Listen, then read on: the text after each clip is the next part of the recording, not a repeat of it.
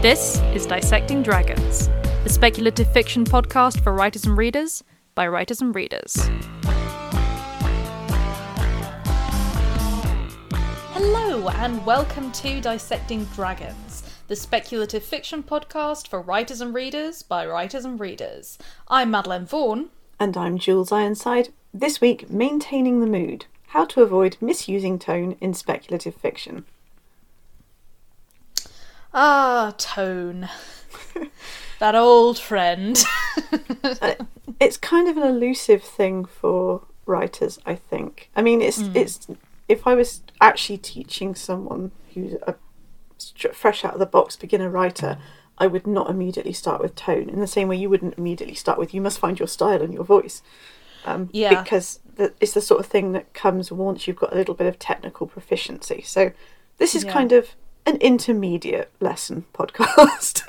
Yeah, and I think we do kind of need a whole episode for it, because it's, again, it sounds like it's simple, but actually trying to explain what tone is requires a little bit of time in order to actually really understand it proficiently and to explain it properly. So I'm glad that we are just doing a whole episode on it, because we've talked about tone in the past where we've mentioned it, but we haven't actually ever really gone, okay, but what is it? No, we haven't. Okay, so before we get into the weeds on exactly what we mean by the word tone in terms of writing, I'm just going to give an example as to why this popped into my head today, and then hopefully you can then, as you're listening to this, refer back to the example and think, that's what they mean, you know, if it's something you've never encountered before. So, this one came to me because of, obviously, Madeleine very generously beta reads my Harker and Blackthorn series as it's being written. And this podcast episode popped into my head after some feedback she gave me on book 8, which was, you know, a perfectly legitimate thing, but I'd obviously hit a point in... I have to say book 8 was really, really difficult to write. I found it really hard. I think because so many things were culminating in book 8 and I was wrapping up, or at least redirecting, a subplot thread. There was a lot riding on it, and sometimes you're so close to what you're writing you can't actually see exactly what's going on until somebody sort of reads it and goes, yeah, this is great, but there's this. Yeah. Anyway, the bit I'm talking about specifically, which I'll have to be oblique, but obviously Madeleine will understand what I'm talking about. I already know exactly what you're talking about. What I'm talking about. She's well aware that I am talking about two characters who finally kind of overcome some issues between them, and what they then do about it. And the problem was, I was kind of half shying away from writing a sex scene. Because I was thinking, I'm not really writing smutty urban fantasy, or not intentionally. But also, they've got quite a sweet relationship. The problem is, those two things were competing on the page. And after X number, I'm not even going to tell you how many books you start thinking this for. If you're Madeleine, you start thinking it after 5 minutes with book 1 for some reason. I can't imagine why. I think Madeleine maybe lives in my head sometimes. Rent free. Rent free. I'm really sorry for her if she does, because my head is not a fun place to hang out. But yeah, basically, you can absolutely, for example, have something that is this specific focus, this specific relationship. You can obviously have something that's very sweet, and it can also be steamy and sort of sexy and intense at the same time. But you can't have both those things happening on the page at the same time. So it kind of felt, with that scene where I was trying to wrap that up, I was going a bit all over the place with it, and I lost the tone. And, you know, it happens to everyone. This is why you need beta readers, people.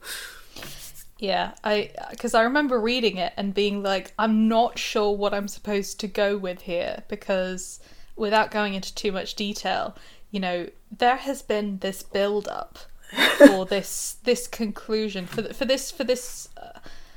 I'm not even going to say, it's not actually this sex scene, but for this, you know, I don't know how to describe this without giving massive spoilers, but basically there has been this massive build up towards a conclusion. And what was happening was that having sort of built up this huge momentum, and this kind of this towards this finale, there was kind of like, it was like there was a small diversion before we were getting there, and it was almost like we'd had this massive rock rolling faster and faster down the hill, and then it sort of was stopped and kind of moved a little bit to the left and then just started to roll again towards the conclusion. I was like, no, wait, hold on a second, I'm not sure how I was supposed to feel here. This is actually, it doesn't feel quite right. And it was a shame, because I actually really enjoyed the little cutesy bit that you were writing. I was like, this is really sweet, but I'm gonna need you to get rid of it, Jules, because I'm gonna need you to move it somewhere else. That was the thing. That particular bit was in the wrong part of the book. Yeah. And, you know, sometimes my books quite often come out in the wrong order. And so it was sort of something that I'd kind of played with a little bit before, and then you get sort of like, oh god, I've got to finish the book, I've got to get this out there, kind of thing. Mm-hmm. Yeah. And I just got to the point where I'm like, I don't know what I'm looking at anymore, I'm just going to go blah, and just throw it at Madeline and see what she thinks. I mean, to Jules' credit, I did love it.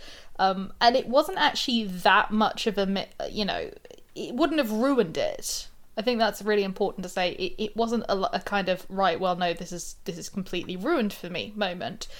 But it was a small shift in tone, which removed ultimately the big impact of what was happening. And because of that, it was dampening what should have been what would have been an incredibly strong conclusion, and what is a very strong conclusion. And as Jules has pointed out, Jules, I'm sure that everyone at this point can realise, Jules is a very seasoned writer. You don't rattle out 8 books in what is essentially 12 months without being an incredibly good writer. That's just a fact.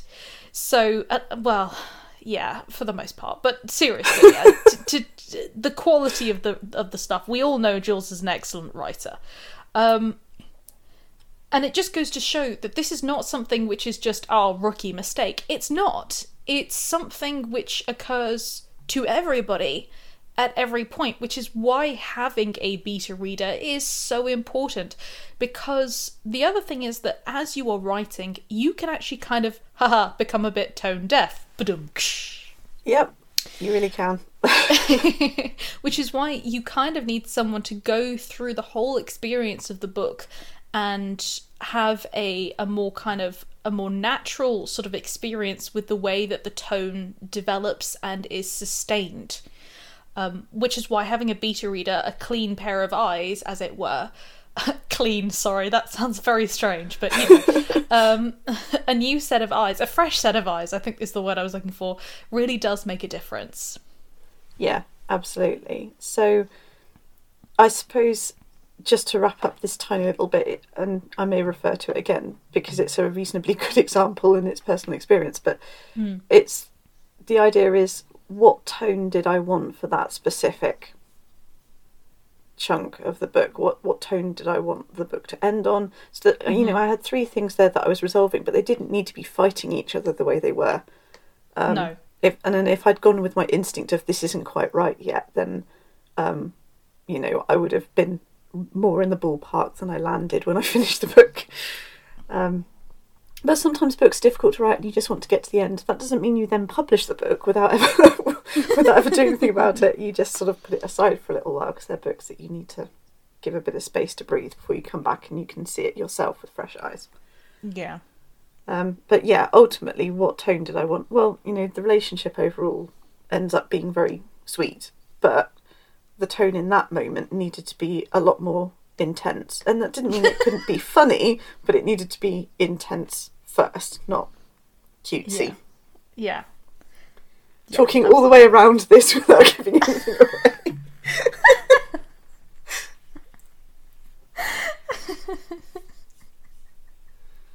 Yeah. So there we go. So the point is that it can happen to everybody, and it's why it's so difficult. It really is difficult. Yeah, so with that example in mind, we're going to talk about what we mean by tone. So basically, tone is the mood of a scene or of the entire book. And you might have various different, like, mini tones, semitones, if you like. Semitones in your sort of, like, your scenes and things, but when they all come together in a book, the book itself should have an overall feel or mood. Mm-hmm. Yeah. Now, this is going to be linked a little bit to genre, but it's not exclusive. But there is definitely a relationship between that. Essentially, if you don't kind of actually get the tone correct, you can end up with audiences getting very angry with the tone of the book if it hits them wrong, or even if they don't know what's what. That's going to essentially annoy them, which is again why it's linked to genre, because a person will pick up a book expecting a certain tone within that book. Now, you can have kind of a little bit of different flavours, it can go on a slightly different direction, but if you open a book and expect one thing, and you've bought a book expecting one thing, and then it just suddenly halfway through becomes something else entirely, you're going to get some pretty dissatisfied readers. Absolutely.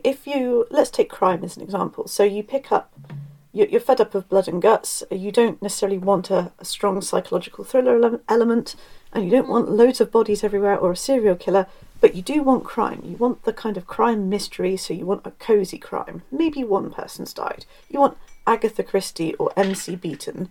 You don't want to get halfway through the book and then discover someone has written a really gory Karen Slaughter-esque novel. Yeah.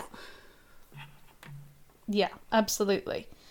You're going to get kind of upset if it's Hercule Poirot, and then all of a sudden it's Slasherville. Yeah, absolutely. So when we say this a lot, we say know what you're writing and know who you're writing it for, and this is an area where that's really, really true. Mm-hmm. And there's no way around it. And it's not that writing can't be a fun exploratory process whereby you just sort of go, I've got a blank sheet of paper, a blank screen, I'm just going to write whatever comes into my head. That's great, but that's not publishing, that's not writing for a reader. That's fun for you, kind of thing. Or maybe you and a close friend. Yeah, and sometimes that project can actually become something which you then want to publish. Don't get me wrong, that can happen. Yeah. But there are steps that then need to be taken before it's ready to be released. Yes, there's the whole editing process for a start. Yeah. But yeah, writing is rewriting, and I think maybe we don't even say that enough. Writing is we should probably say that in every single episode. Writing is rewriting. Writing is mostly editing. Anyway. So that there is, as Madeline has said, the genre element to tone as well. Is tone the same as tension, suspense, drama, or conflict? No, not really. Those elements will influence your overall tone. They're all parts of the puzzle that will make up the picture, if you like. They're all like shades that go into the final colour. But a book is greater than the sum of its scenes. And as well as structure, which is how it's put together, tone, which is why it's put together, is essential in delivering the reading experience you want your target audience to have. Essentially, tone is going to be very linked in with the reason why you're writing the book. Yes, definitely. And it's one of those things where I like to ask my students this, and I ask myself and say, okay, but why are you writing the book? And I see in my students' eyes, they're like, I'm writing this because you're making me write this, because it's an assignment. And I was just, they're like, that's not a good enough reason. I mean, I know technically it's true, but come on. You've got to give me a reason why you're writing this. Why are you writing this? And part of why you're writing it could just be, well, I want to write something funny. Okay, fine. I wanted to write something funny. Okay, that's going to affect the tone. I wanted to write something which explored the tragedy of life. I wanted to write something entertaining. Great. Okay, all of these particular things are going to affect the tone. And this is, again, one of the really important things about why tone matters and the difference between writing with intention and just writing for a little bit of fun. I am not poo-pooing writing for fun at all, because you can start writing for fun and then end up writing with intention, or you can just write for fun for fun. That's absolutely fine. I am not putting that down in the least. I do it a lot, okay? But it does make a big difference having a kind of idea of what you want to do when you start. And most particularly, this also actually helps with finishing a piece as well, because it's very easy to start things. It's not always easy to finish them. And a big part, I think, of people struggling to sort of finish something is that they don't actually have the momentum, the desire, the intention at the beginning to keep going to the end. And tone is one of those things that really, really comes up. And is a big part of that process. Yeah, absolutely. Right, so how does tone go wrong? I know it seems a bit counterintuitive to start with, how does it go wrong? But by showing you how it goes wrong, you'll see how you can make it go right, if you follow me. So our first one is, then I go and spoil it all by saying something stupid. Well, I accidentally destroyed the mood. Yes. So this is, as the example that I gave from my own work earlier. Humour in the wrong place. Mistimed jokes. Misdirected jokes. Misdirected jokes are the worst. Sweetness instead of steaminess. Slapstick instead of gritty, realistic fighting, for example. Yeah. So all those things will completely alter the tone of a scene. I think it's really worth looking at humour because you have a joke in the wrong place. Mm-hmm. And, okay, let's say you have a really intense scene. If you're building the scene up to be intense and genuinely dramatic, not melodramatic or hyperdramatic, whatever, you don't want humour to pop into that necessarily. No. Or if you do, you want it to be very subtle because something bad is probably happening. So... yeah. Again, it depends on the sort of book you're writing. If you were writing grim dark with a side of humour, so for example, Mark Lawrence's Prince of Thorns series, then that's fine. And, the humour in that is quite dark, but then the audience knows what they're getting into when they go in, because they literally walk straight in and the first scene is like this battlefield that's covered with corpses and someone sat on a throne of corpses kind of thing. So... and someone's making a joke about it, and it's like, okay, you know exactly what you're getting. He's set out his stall really, really early on here. Yeah. And I think it's worth saying, for example, the technique that one actually uses in order to disrupt tension.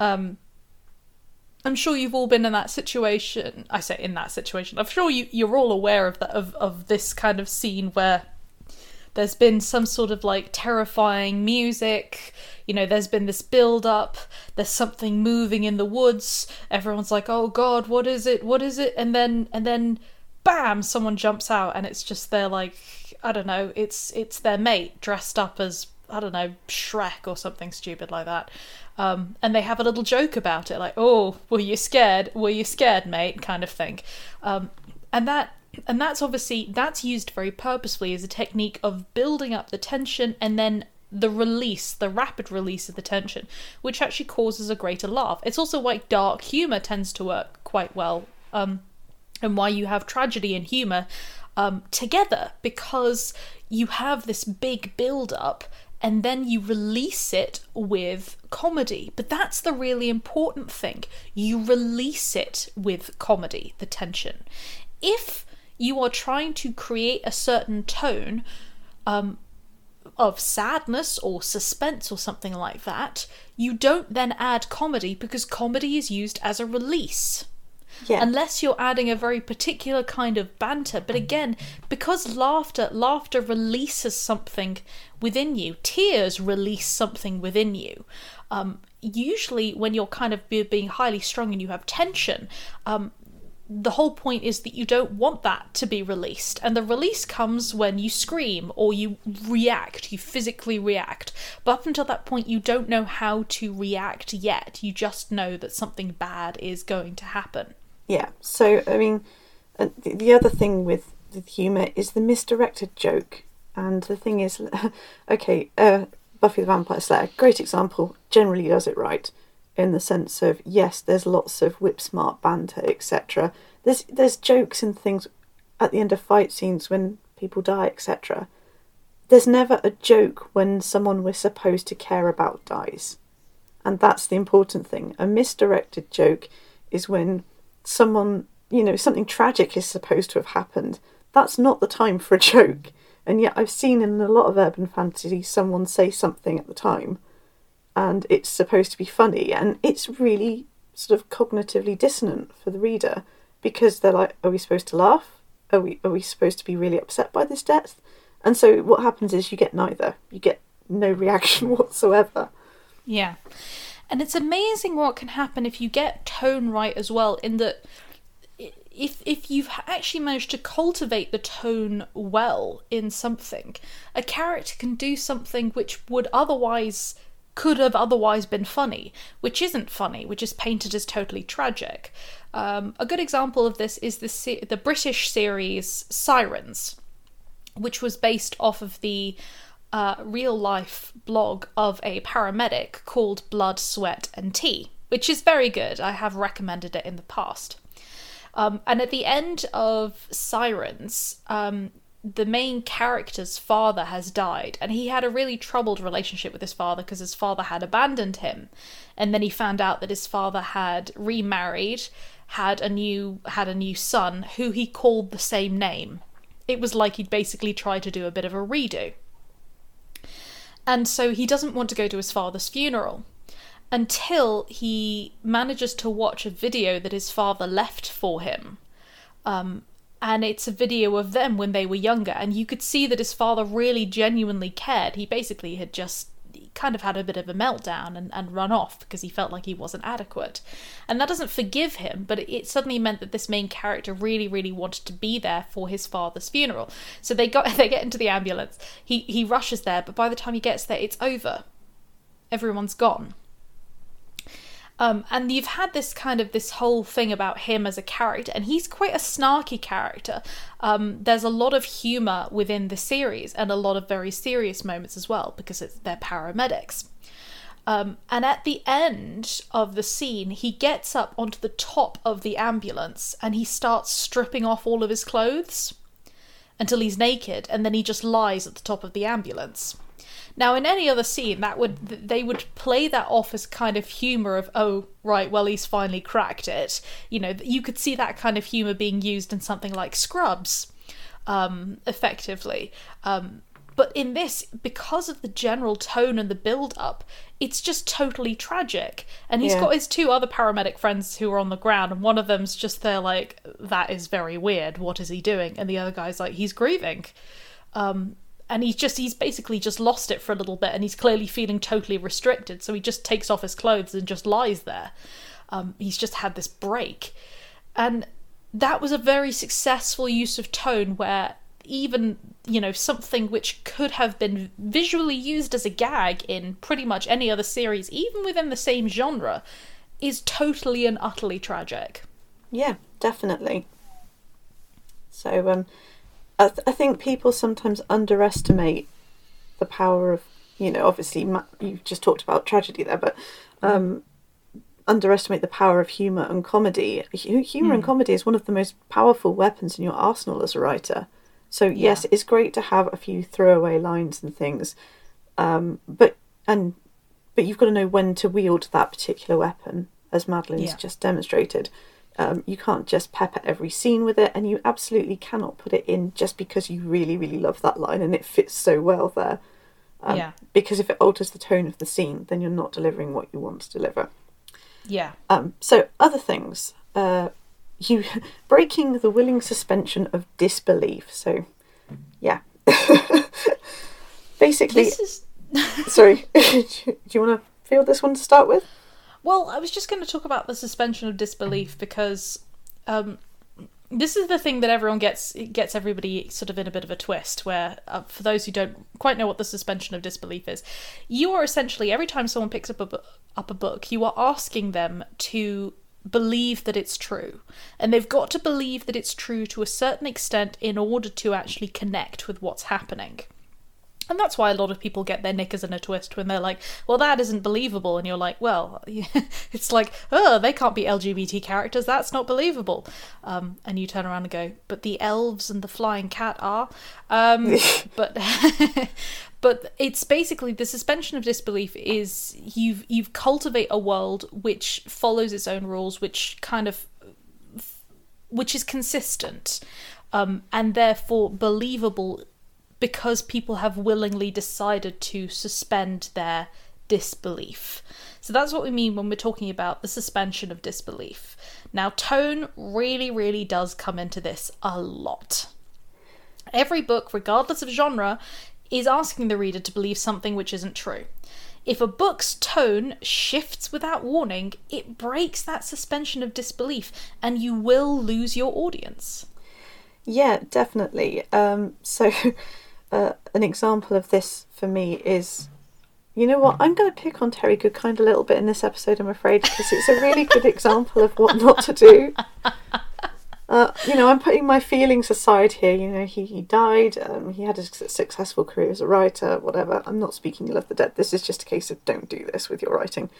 But Wizard's First Rule was his first book, and I think he started writing it when he was still a teenager.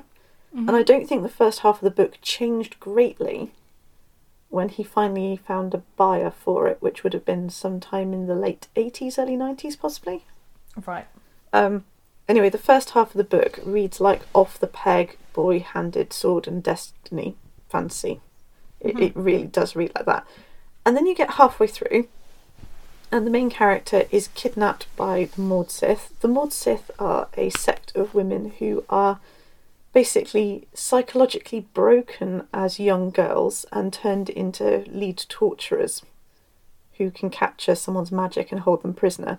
And then he becomes basically a bondage slave, as in literally sort of S&M bondage, non-consensual. Oh. And it's like the entire tone of that book, the book starts off with sort of like, yeah, it's got this sort of earthy green typical fantasy feeling, and then halfway through the book everything's black. It's like really, really disturbingly graphic in terms of torture and sex and stuff, and it's just sort of like, okay, somebody discovered something about themselves writing this book and then didn't bother to go back and change the tone at the beginning. It's really peculiar, and it didn't actually stop the series being popular, but I've spoken to a lot of people who read that first book and were kind of like, either, okay, this is boring off the peg fantasy, I've seen this 100 times before, or I was really enjoying this off the peg fantasy and then suddenly I was in a bondage dungeon and I didn't like it and I put the book down. Yeah. And again, it's worth noting that those tone shifts, as demonstrated by Terry Goodkind, are not going to necessarily be the end of your writing career. It can get through, but it will cause some kind of division, really, and it will actually ultimately mean that some people will put the book down, but it could also ultimately mean that some people read the book if only to get to the dungeon and sex bit. Yes, so... I mean, that specific example could have gone either way, and obviously did. Yeah, you can absolutely have a book that does change its tone, and it seems to change its tone sort of midway through or even towards the end, but you have got to very carefully foreshadow and execute that. You can't just go, I am writing this zany space fantasy, ha ha ha, and then at the end there's this massive dystopian type war.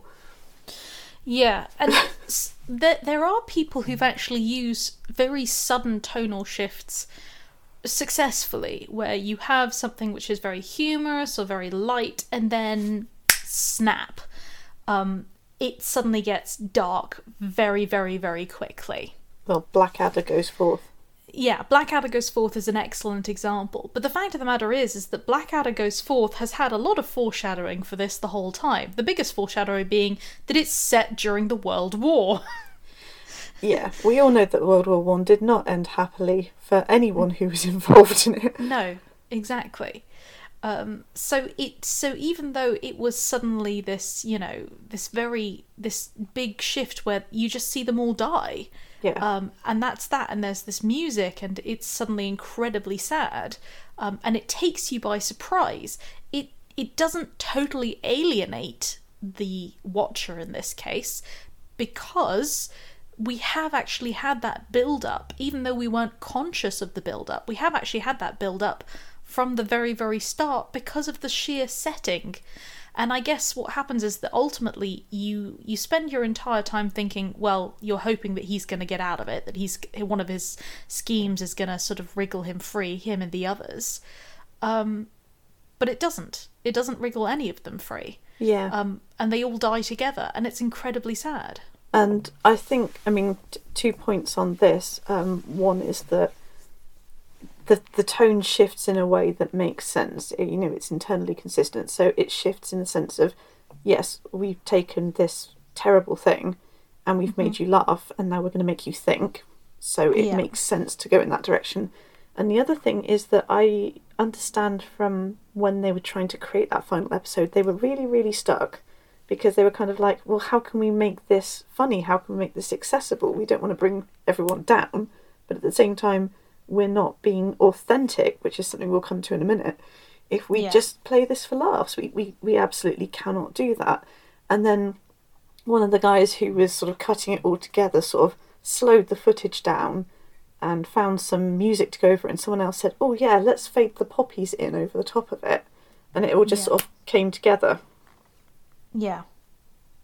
Yeah, absolutely. It's one of those endings which takes you by surprise, but is so entirely fitting. I don't know a single person who complained about the ending of Blackadder. In fact, everyone I know, who's watched it, has always commented about how moved they were, how much they liked it. Yeah, absolutely. And since the entire thing satirises the sheer insanity of World War One. The techniques being used, and the way that the men were led, this sort of gamification in terms of like, let's treat it like it's all just cricket, which was all ridiculous. These are all things we cannot afford to forget. So laughing at them in that way was very powerful as well. So yes, it was all internally consistent, and it definitely worked. Yeah, absolutely. Okay, third point, monotony. Yes. So, books do require variation in tension. We've talked about this before, but they require variation in tension and suspense and pace. Because if everything stays the same, if you only deliver one speed or style, then no matter how fast the book is, it will plod. It's a little bit like a roller coaster, okay? Roller coasters will have moments where they slow down and speed up, and things will change. You won't just be going, right, we're going very fast, but continuously in one direction. Yeah. Alternatively, Madeline, if you could pick your favourite thing to eat, what would it be? Oh god, no, I can't do that. Pick one favourite thing, one favourite meal. Okay. Ramen. Oh, okay, nice. Okay, so you're going to have that for tea tonight, and then tomorrow morning you're going to eat it for breakfast, and then you're going to have it for lunch, and you're probably going to have it for tea again, and we're going to just keep doing this, and that's the only thing you're allowed to eat for the next 2 weeks. I do not want that much ramen. Nobody does. Nobody's saying wants that much. It's the same with monotony and tone. If all you're giving someone is ramen all the time, then they're going to get bored of ramen, even if it was their most favouritest thing in the world before they started eating the ramen. Yeah, absolutely. Yes. Yeah, so, that's the thing in the book. My example, I suppose, is that you find... I've talked about the whole battle fatigue, action fatigue thing in science fiction fantasy before. And for me, that's ramen, okay? I mean, I'm not... Okay, or that's mushroom risotto. Mushroom risotto is like it's the dish of the gods, as far as I'm concerned. But if you gave me that at every meal, I'd be kind of like, no, I don't want it anymore. And that's how I feel. I really like a good action sequence. I love a good fight scene. If you try and make me watch those constantly with no variation, I'm going to get very, very bored. And that is what happens for me when I feel that an author has overextended or put in too much action with not enough reflection. Yeah, absolutely. I do remember when you were reading Kestrel Book 2, you were like, you might want to maybe have some bits of reflection, but I'll see. And I was like, yeah, it's happening quite fast, isn't it? And the thing is, reading Kestrel Book 2, you do have variations in pace and tension and things, so it's more a case of, can we slow it down just a little bit, because I don't want to finish the meal this quickly, going back to our ramen metaphor. I just found an egg and I'm excited. Let me wield my chopsticks a little longer. Whereas,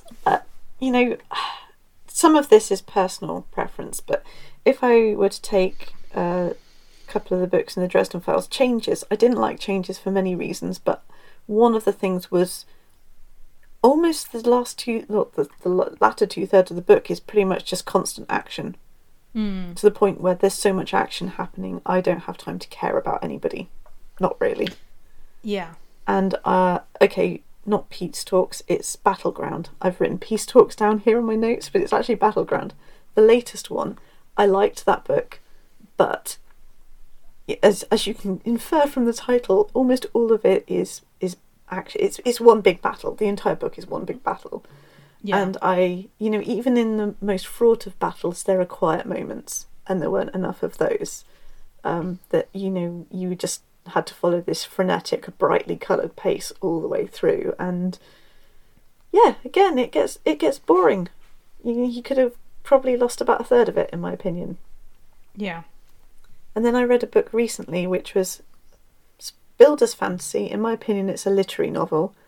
I can't remember the name of the author, unfortunately. It's called The Absolute Book. And that is a book that shifts tone many times, but it doesn't seem to do it deliberately. And the pace doesn't change. It doesn't matter whether there's action happening, whether it's a reflective scene, whether there's demons on the page or what have you, whether it's the other character's point of view. The pace is absolutely the same all the way through that book. And it's 800 pages long. And I got to the end of it and I was like, okay, so it could have been half as long and you could have varied the pace a lot more, and I might have some idea of what I just read. Because I read 800 pages and got to the end and I still didn't know what the author was trying to tell me. Yeah. I think it would have brought Madeline out in hives, to be honest. I don't think I would have finished it. No.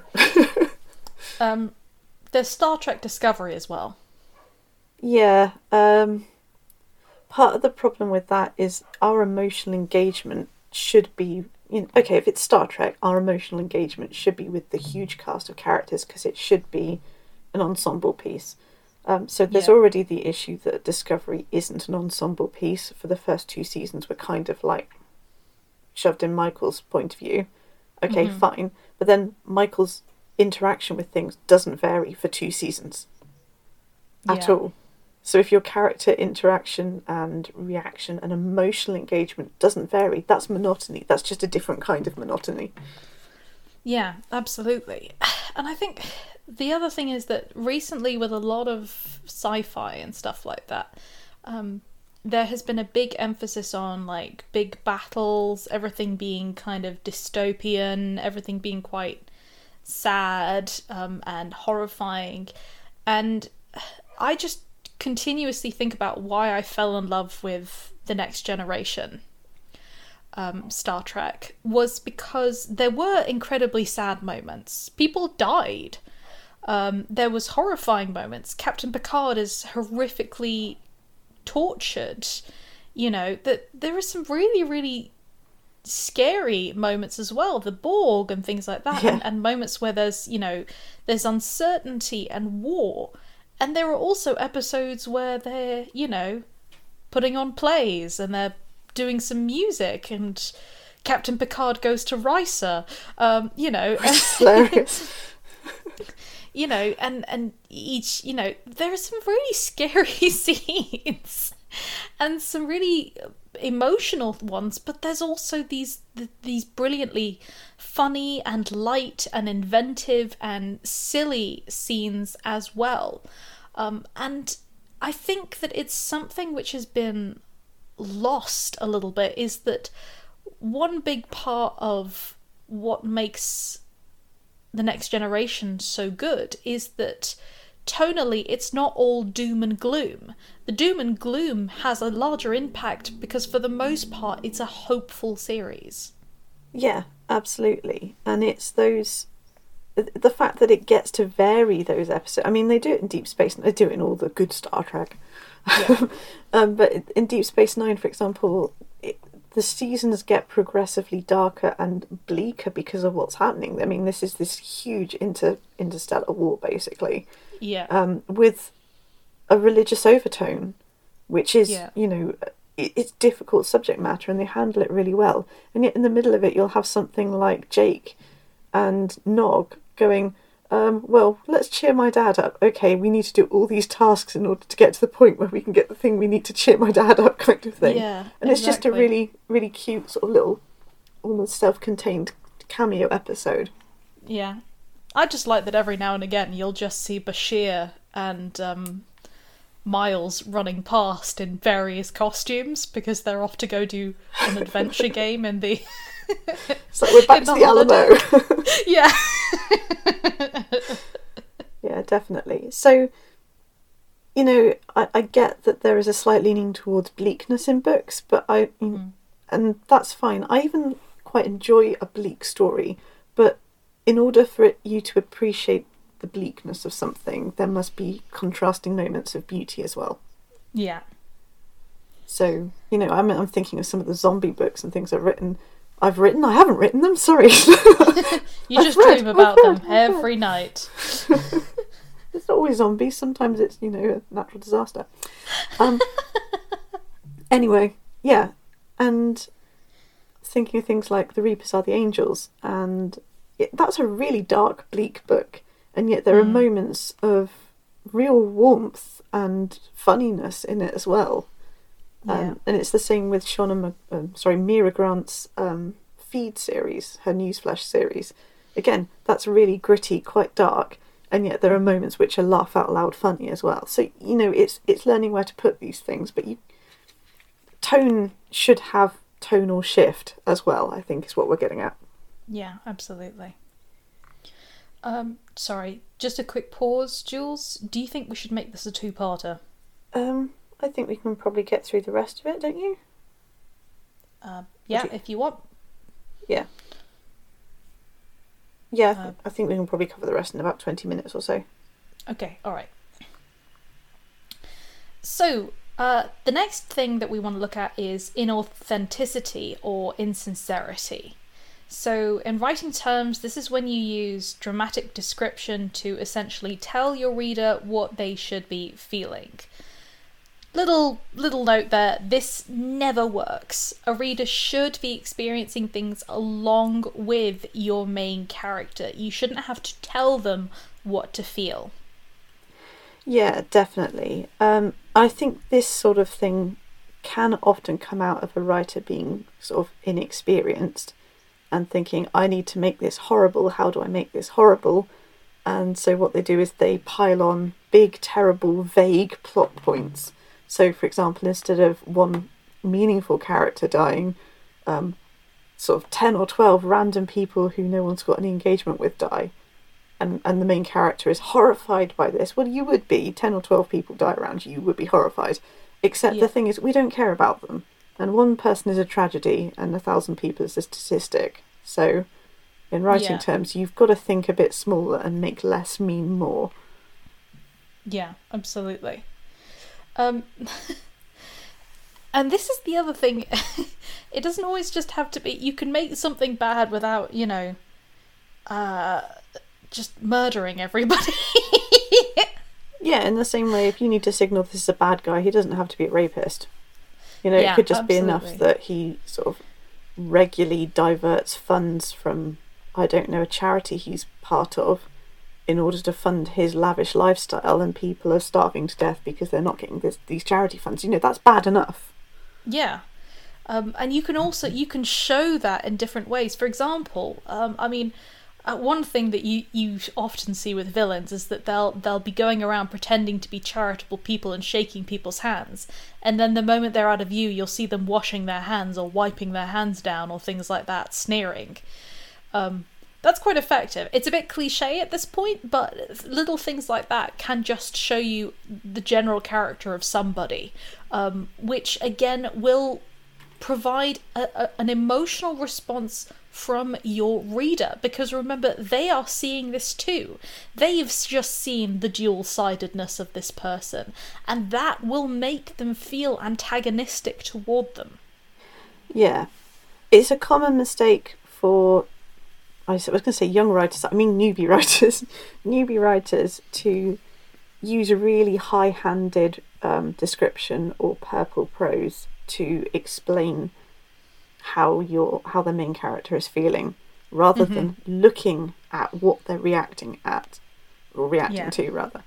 And you know, we've both gone through this thing where we've done it and then edited it back and then got it to a stage where it's a case of, okay, that actually feels authentic because we're not overstating it. Yeah, and again, it is something that everybody will do. And I'm sure you can probably find examples of it in both of our early writing, little bits where we haven't quite managed to edit it down.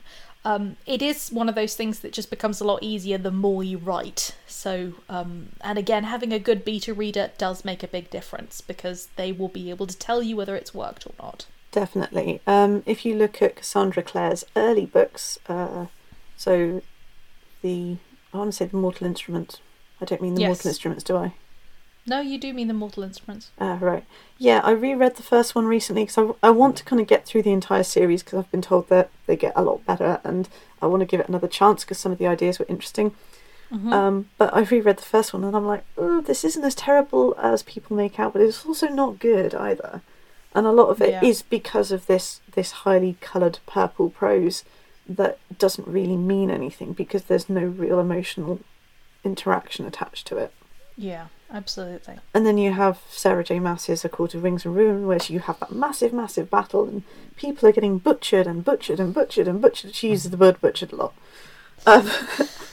And you don't care about any of those people because you don't know them. You're not even really in someone's point of view enough to go, this is so horrific, my mind can't encompass it. In fact, if she'd used those exact words once, she would have had more impact than if she'd than the 20 or so pages she uses to describe what's happening. I mean, I'm actually trying to remember a single named character other than the Ocheron father, their father, who even died. Yeah. And I mean, like, actually died.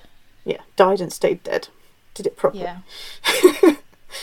And there isn't. So, I mean, this is a problem because more is not necessarily more. Quite often more is less in narrative terms. Yeah. You want an emotional moment to be very focused and wounding, and you know, it should hurt, or you should feel incredibly uplifted if that's what you're going for. Yeah, absolutely. And again, remember, you are ultimately making sure that your reader is experiencing life with the characters. So don't tell them.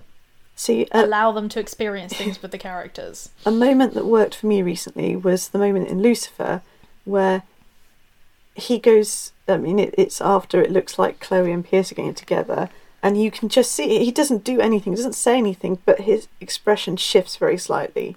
And then in the next scene that he's in, he's rushing into Laura's office saying, I've made a terrible mistake. And that's all you get. You don't get long pains of his brokenheartedness. He's never even said that he loves her or anything.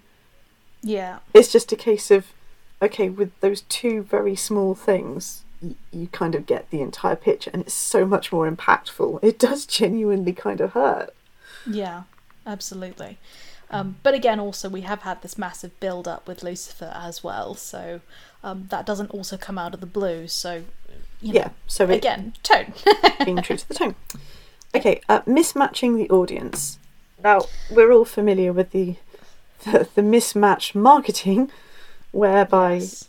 someone believes they're buying, let's say someone believes they're buying a high fantasy and it turns out they're actually buying smut with fae. And both these things are legitimate, it's just that the wrong book in the wrong hand causes many, many angry feelings. You're so angry, you're so bitter about it. That's just Anyway. it. This is not me angry or bitter, this is me slightly irritated. Imagine what I'd be like if I was genuinely really, really angry. Yeah. Now, this is also one of the things where where you actually end up sort of marketing changes because marketing think, oh right, this is for this group of people, and then it's really unpopular with that group of people, and it seems to be very popular with another group of people. At which point they go, this is who it was for all along. I mean, if you guys remember the first few episodes of Being Human, the British version, whereby it's billed as kind of a cosy paranormal comedy, even from the title music for the first couple of episodes, and then there's this sudden tonal shift with the title music for, I think, the third or fourth episode. It's like, oh, right, you've realised who you're actually making this for. It was very, very funny. Yeah. I really did like that series, but I've got to say that the final series with Hal and, you know, the others really worked for me because I think they'd finally settled in on what they were actually doing with that series. Yeah.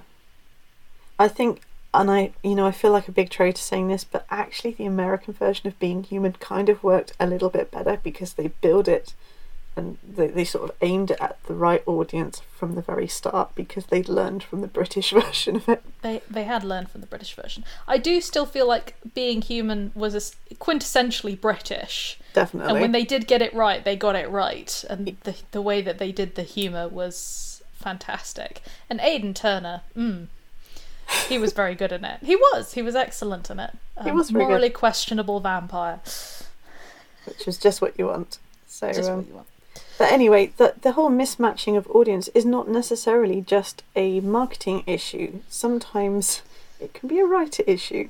So, Yeah. as I was talking earlier about Mark Lawrence and The Prince of Thorns and the fact that those books are quite dark and funny in tone, you know that going in from the first page. So if you complain about what happens after that, it's kind of on you for continuing to read the book, in my opinion. But there are other books where you go in and it seems to be one thing and you're like, oh great, this is a cosy fantasy, and then halfway through, like 2/3 of the cast are dead in really horrific, torturous ways. And it's like, that's not being true to your tone, that's betraying your reader. That's not okay. Oh no. You have caused great pain. And, let me emphasise the fact that books in a series can change tones. So a series is another thing. You can change tone in a series. You can start off in one place and end up in another. And hopefully you've foreshadowed that carefully through your series so it's not too great a shock. And, the readers who are not for this change of tone drop off as they go along. Yeah, absolutely. Thinking of Laurel K. Hamilton, it started off as sort of fairly gritty urban fantasy and turned into very, very smutty vampire fiction. Again, both those things are legitimate and she signalled it through the series, so if that's what you like, that's great. You can also have series that grow. So Harry Potter's a good example of this, in that certainly the first few books are nothing like the last few in the way that the tone has shifted. And it's actually become quite an issue with young readers today who are trying to read it because they can start when they're about 8. But because they don't have to wait a year now for the next book, they can read sort of the first 3 books, and then it's like, okay, now we have to wait until you're a little bit older before you start with the 4th, and then the 5th and the 6th. I was going to say, tell that to my 5-year-old niece who is going through all of them anyway. Wow. And yeah, well, she hasn't asked to stop and she's enjoying them, so at that point you're just kind of like, okay, fine. Yeah, it makes no sense to censor a child on reading, to be honest. No. But, But yeah, you're absolutely right. There is a distinct tonal shift when you get onto book 4, and I think some of that tonal shift was allowed because the publishers suddenly realised how many adults were reading those books. But also, I think they realised that their first cohort, their readers were also growing up. Yeah. And then it didn't make sense to keep the tone the same because the characters were growing up. And this has actually been one of the issues with Artemis Fowl, actually, the series Artemis Fowl. Yeah. Is that Artemis Fowl has not grown up with its readers. Now, that's been a deliberate choice. It's basically still aimed for the readers that were. But that means that the original readers can't really enjoy the series in the same way because it's not grown up with them. There's been no shift. It's actually very much still on the same level, and in fact I would even say in some ways it's gone younger. Yeah, I think I've only ever read one Artemis Fowl book. This is the problem for me with mid-grade, is that if I haven't gone out of my way to pick it up, if it's recent mid-grade, then I've probably missed it, unfortunately, because it came out after I was a child. So yeah, that's fair enough. But yeah, no, I completely agree. And it is very difficult if you're writing a long series for children. And, some books are suitable to not grow up. I mean, I'm thinking of the Daisy Meadows. They're not really a series, it's just kind of like they're all about fairies and they're for this age group, and eventually the kids will grow out of them and the next lot will come along, kind of thing. Yeah. But then you can also have, some middle grade series which don't grow up because actually they're still very relatable as a middle grade series. Now, I do feel that Harry Potter went from middle grade into kind of, it was crossover and then it went into young adult, frankly. Yeah. Which it would have been hard to do when you have characters who are 18, not for it to still be middle grade, that would have been very difficult. So I think you can have sort of crossover things. And that can still work. There are still books that that are meant for young people who you can continue to read, but it will vary on obviously with what you're writing. Definitely. You can also be writing a book and discover halfway through that the tone has shifted, and that is the book you actually should be writing. Yes, you can discover your book halfway through. It's absolutely fine to change tone halfway through a book that you are writing. And then, yes, as long as you go back to the beginning to make the tone match, that's fine. Because sometimes you don't... I mean, you might start off thinking, I just want to write something that's really funny. And, you've got a funny urban fantasy series. And then you realise that actually you're tackling some quite gritty stuff. So while it's going to be funny, there's going to be a lot more darkness in it. Yeah. As well. Yeah, absolutely. Okay, so let's actually talk a little bit about the uglier side of tone. Yeah, see, this is an interesting one, and we're not going to really get into the weeds on this because this is just a food for thought exercise. But think of conversation. So 90% of what you say is not communicated by your words. So we're talking about body language, posture, the tone of your voice. Even word choice, which is not quite the same as what you actually say. A book, in essence, is a conversation with someone you'll probably never meet. So it's a conversation on the writer's side, it is a conversation on the reader's side. And a good proportion of what you are saying is not being communicated by what you write, but by how you write it. I know that's mind-blowing, but here we are. We're getting pretty trippy now. But basically, by tone. So your tone, if you don't have a clear idea of what sort of book you're writing and what your tone is saying, then you will communicate things you do not intend to communicate. Yes. Now, this can mean that even with all of the best intentions, you might, put in, you might have prejudices coming through. You might have... this is where people come forward and they say this is racist, this is bigoted, this is, intentionally meant to be a metaphor about this. And that might have been the furthest thing from your mind. You might not have even realised that. But the tone has communicated somewhere along the lines what you're saying. And that is dangerous. It's dangerous for your career.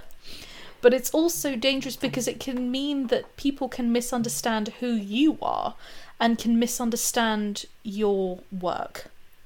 Definitely. And, most of us don't want to write something or send something out there that's actively going to be harmful, at least not without a very good reason. No. We all put things in our writing which we're not consciously aware of. Yes. And, that's perfectly normal. Your worldview, your your Umwelt, if you like, your selfish sort of locked in mentality of how you experience life, that's all perfectly normal and it will come out in your writing. However, if you're someone who does not regularly question themselves and challenge their view, don't be someone who sits in a little echo chamber on the internet with people who only reflect back your own opinions to you. I'm not saying go out there and get really, really stressed and argue with people who disagree with you or hold values that aren't your own, but don't shut yourself off for them. It's perfectly possible to hold one opinion and also look at someone else's opinion that's completely contrary to yours without embracing it. And you should absolutely do that. It is also possible to change opinions. Yes. There have been things that Jules and I have spoken about over the years, which are now recorded in Dissecting Dragons. And I know, and I'm sure this is the case with Jules, that over time opinions have possibly changed about some of those things as information comes in, as we've been challenged, things like that. So right now there are going to be episodes where people are like, oh, but you said that then. Yeah, people change. Yeah, we you said can that change. Yeah, you can. We said that 5 years ago. It's like the whole, what a mild example of this. And, Madeline and I are pretty good of, we used to hold this opinion and now we think that actually we might be wrong. And just coming out and saying that. But for example, my thing with sex scenes, as in they should only be there to further the plot, and now I'm like, if you want to write sexy times, that's fine, kind of thing, but try not to do it in a way that distracts from the plot. Yeah, absolutely. So, you can be wrong, and it's okay to be wrong. That is just a natural thing. And so keeping your ears open for information, reading, and continuing to do stuff, even if you don't necessarily agree with it, is a really, really good way of going forward. There's always going to be somebody who disagrees with you. But again, this is why the tone of your book is really, really important, because and you need to be aware of what that tone communicates or how that tone could communicate certain things, because it does make a big difference. I mean, I'm going to take a couple examples of fantasy from, I think, the early 90s definitely. So for example, I'm going to say Terry Goodkind again, I'm afraid. Just let him be, Jules. No, I mean, if I say his name enough times, maybe it'll summon him and I can, just have it out with him once and for all. I don't know. I just love that I say let him be and there's just this no. No, I can't. I shall not. It's not over until I say it's over. Look, it's perfectly okay if you love the Sword of Truth series. There's nothing wrong with that. There are things that I've seen about the Sword of Truth series, having read almost all of it, that I cannot unsee and I cannot make peace with, and I do not want to see repeated in the same sort of style epic fantasy. I'm talking, there's obviously racism and things in there as well, but one of the big things for me is the way that the women are treated. Yeah. As the books go on, it gets progressively worse, as in someone will get raped. Probably several someones will get raped in every single book, and it'll be kind of their fault for being in the wrong place at the wrong time, or not adhering to their man kind of thing. And then after that, there's something a bit tainted about them. So it's this constant low-level misogyny in the books that really, really bothers me, and I don't actually want to see that repeated in fantasy, because I think we're better than that. And I think the problem is you can start a series in the early 90s and then you can keep following it all the way through to, where are we now? 2021? Mm-hmm. And what was kind of semi-acceptable in the early 90s is absolutely not acceptable at all now. Sort of 20, 30 years later, whatever. Yeah, unfortunately there are books which might not age well. That's inevitable. That is inevitable. But I mean, up until he died recently, he was still churning out books with those same themes and things in them. So this is someone who did not challenge his own worldview, who did not seek out other opinions. I mean, there's a load of really dicey political stuff in there as well. He basically did not try and expand everything. He was so certain he was right that he kept churning out the same ideas. Yeah. That's very sad if you think about it. Yeah. because things will change. There will be a time, Jules, when people will look back and we'll be the old-fashioned ones. I mean, Absolutely. I don't know. I think I'm already a little bit old-fashioned in some ways. But time will change, and you might kind of lose grips with it. I think that's a positive thing, because you want times to change. You want things to continue moving forward. It means that we're not stagnating. But this isn't just the case with writers who are older. We see this in young writers. Now, I feel really bad because I feel like all we do recently has been to step on Sarah J. Maas. And again, I really want to put it forward that I still like her books. I refuse to read anything other than the Court of Thorns and Roses series, though, because I'm terrified of being betrayed. But I've still enjoyed the Court of Thorns and Roses books, and I'm still reading them. That being said, the books are actually quite misogynistic. Yeah, they really are, and it's almost a continuation of this Terry Goodkind type thing, where someone will get raped and they're shut away, kind of thing. Yeah, and the thing is that you don't think it. You might not realise it first of all, because you're like, what are you talking about? It's full of really empowered women, except it isn't really. There's the fact that ultimately the women's role. You have these female warriors, right? But their role within the stories are still ultimately to be baby makers at the end of the day, to be victims at the end of the day. The way that women react to sexual assault or assault of any kind is very different to the way that men get to deal with it. For example, you have this whole kind of this library, of abused women in the series, but you never see any sympathy really for Lucian, or even Rhysand beyond what has happened with his mate. That it's kind of all put to the okay, but he's fine, if that, as it were. He's not in the second book, and that's why I liked the second book, and then it kind of sort of disappeared. So putting that to the side as well, you also have the fact that, and this is the bit that always got me, was that you'd have this battle, and you have Morrigan, who's meant to be based on and excuse me for swearing, but the fucking Morrigan. Yeah. From Celtic mythology. And she and Feyre are stood on the side of the battle just watching. It's like, yeah, I don't think so. And that's the time for a heart-to-heart moment, for a bit of wedged-in diversity. And it's just like, I'd rather you hadn't put that in there.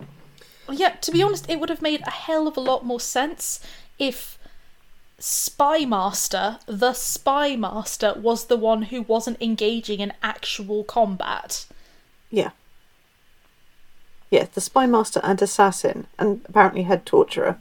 Yeah. And then there's also the fact that what are the female roles? They have these great powers. You very rarely see them using them, apart from Feyre. Feyre's allowed to.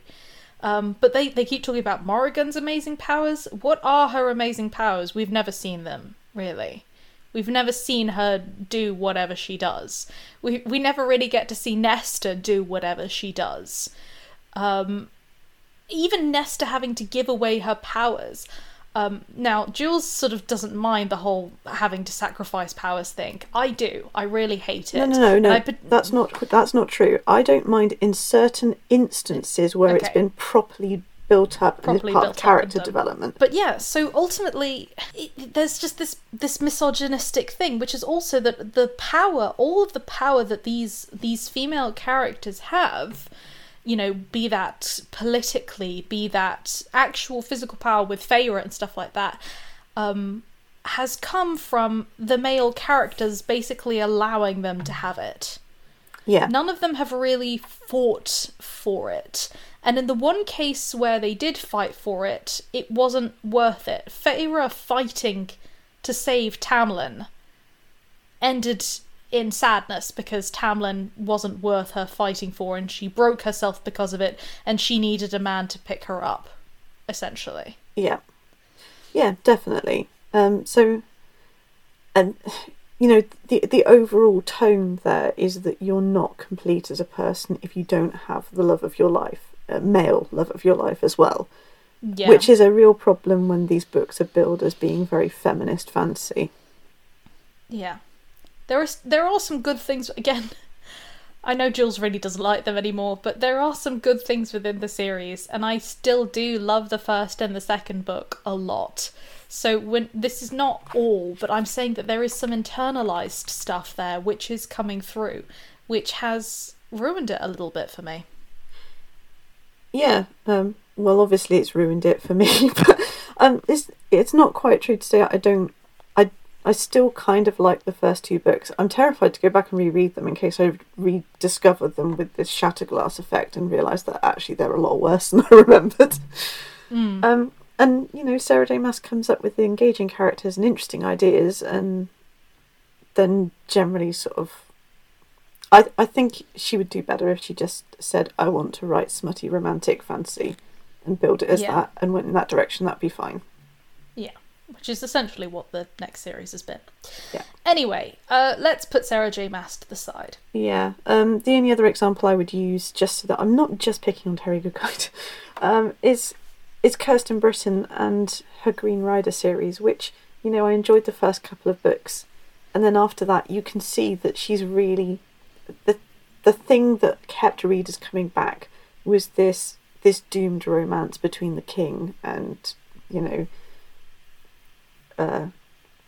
the main character, the female Green Rider, and then when there's an awful lot of imported sexism into it, you know, which was, you know, that's a 90s fantasy thing when you were a female writer, because you were genuinely writing not like the other girls because you were in a system which was a lot more sexist than it is now, believe it or not, and therefore you were, you know, it was coming out in what you were writing. That's understandable. But I mean, she's still writing this series. It's still in there. And she is very, very antagonistic and hostile to the idea of the fact that she is a female writer and her fantasy is not being taken as seriously as, say, Tolkien, for example, which is, you know, who she's been inspired by. And people are focusing on this romantic aspect. And it's like, well, that's really unfortunate, Kirsten, but unfortunately the thing is the people, your fans found that aspect compelling, not the rest of it. So all your lovely prose and everything, all your high ideas and things, the fact that you're trying to do basically a Terry Goodkind and write fiction which crosses the bounds of genre and time doesn't matter, because the bit everyone wants is that bit. So yeah.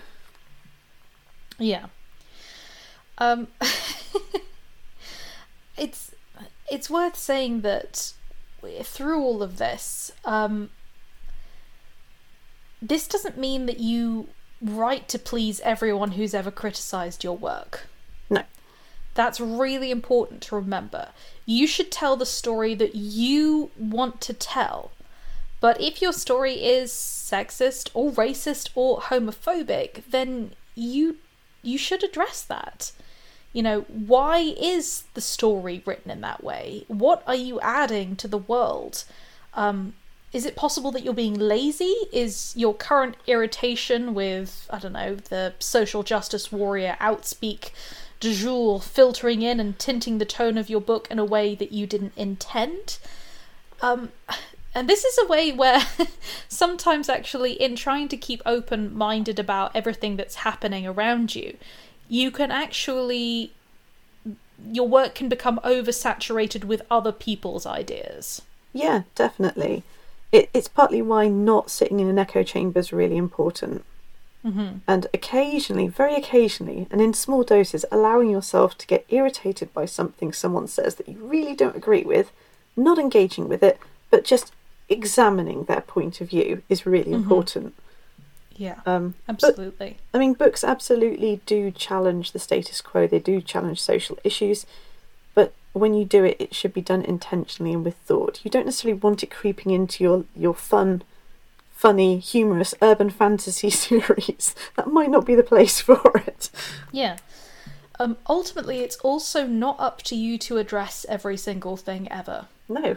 Absolutely not. Because if you try to do that, you're gonna run into some difficulties there. Yeah, you're gonna break yourself. You are. address what you want to address, even if that is something small, even if that's something which has been well trodden. It's your story. Write what you want to write. And you might think, well, I don't know who the intended audience is. Just say, I'm writing for me. Great, you are the intended audience, and people like you are the intended audience. What you want to identify then is, what kind of audience are you as a person? Yeah, definitely. Okay, final point. The advantage of tone. Or really, I should say the advantage of mastering tone. If you can master tone, then your style, your voice will flourish. And the readers who love your style and your voice will flock to you, or at least to your books. Yeah. There are people, and I'm sure that this is the case with some of you, where if an author releases a book, you buy it. You don't even necessarily know what the book is about yet, or anything like that. You just know that you love this author's work, and so you buy it. Yeah. And that tends to be people who have really mastered the style, and because of that have mastered tone. Definitely. Also, another advantage, you can say a lot more in shades of meaning and deliver a whole overarching message with far fewer words. So, like the Lucifer example I gave earlier, yes, it had been thoroughly foreshadowed, as Madeline had said, but the payoff was amazing and it was tonally consistent. Yeah, absolutely. And at the end of the day, being concise is always going to be one of those chef's kiss moments for me. Yes. Because if it's done properly, oh man, the impact. Aren't you just sat there going, you clever little fucker, kind of yeah. thing? One line, you summed it up in one line. Yes, one line, and that's it. That's always the line people remember as well. Yeah. So yeah, that's very important. Finally, I'm going to sound like such a nerd, but tone can be fun. Tone can totally be fun. It's like learning to mix your watercolours correctly. You can tint what the reader ultimately sees, and I don't know, I just like that. I think it's I'm such a nerd when it comes to this, but I just get super excited. It's like, with just that little bit, there's that little thing, they might not even be conscious of it, but it's wriggling in the background. See, in every author there exists a latent puppet master who just wants to pull the reader's strings. And I know that sounds really sinister, but when the reader has agreed by picking up the book in the first place, it's really just a pleasurable experience for everybody involved if it's done properly. There is nothing quite as satisfying for me, because one thing that I use to really help with tone is I love using foreshadowing, particularly in the Hamartia cycle. Anyone who's read the Hamartia cycle and goes back to book 1 will see the ludicrous amounts of foreshadowing which is in there. And I cannot tell you how much satisfaction I've gained by having people rereading the series and just texting me furiously. My editor, when she went back to having finished editing book 2, went back to read book 1.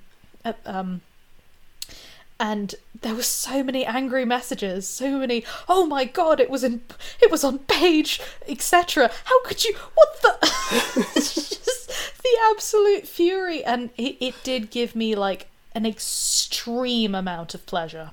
It's something I've really enjoyed with Harker and Blackthorn, is just putting in tiny, tiny little clues that I know are going to be useful later. Yeah.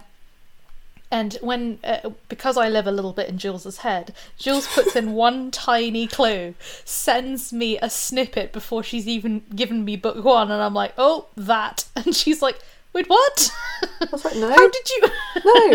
In fact, I think what I actually said was, no, what are you talking about? I think it's more like this. And you're like, well, I'm not sure. I smell potential. You can't fool Madeline's glittery nose, if that's not a weird image. I was like, nope. It was, Jules was like, oh, look at this, these two friends. And I'm like, I ship it. And she's like, no, what? No, that's not what I ship it. Anyway. thus we have reached the end of our episode. Yeah, hopefully you've got a bit more idea of what we mean when we talk about tone and how you can bring it to your own writing. We'd love to hear from you guys. What do you think about this? Are you still confused? Do you get it? Have you got any examples of books where tone has been used really, really well, or examples where suddenly you've realised the reason you didn't like that book was because the tone wasn't great? Let us know. We'd love to hear from you. Remember, you can get in touch with us via our Facebook, our Twitter, or our Tumblr, both individually or through the Dissecting Dragons pages. Before we go, though, it is time for our Dissecting Dragons recommendation of the week. And Jules, I believe that you've got one for us.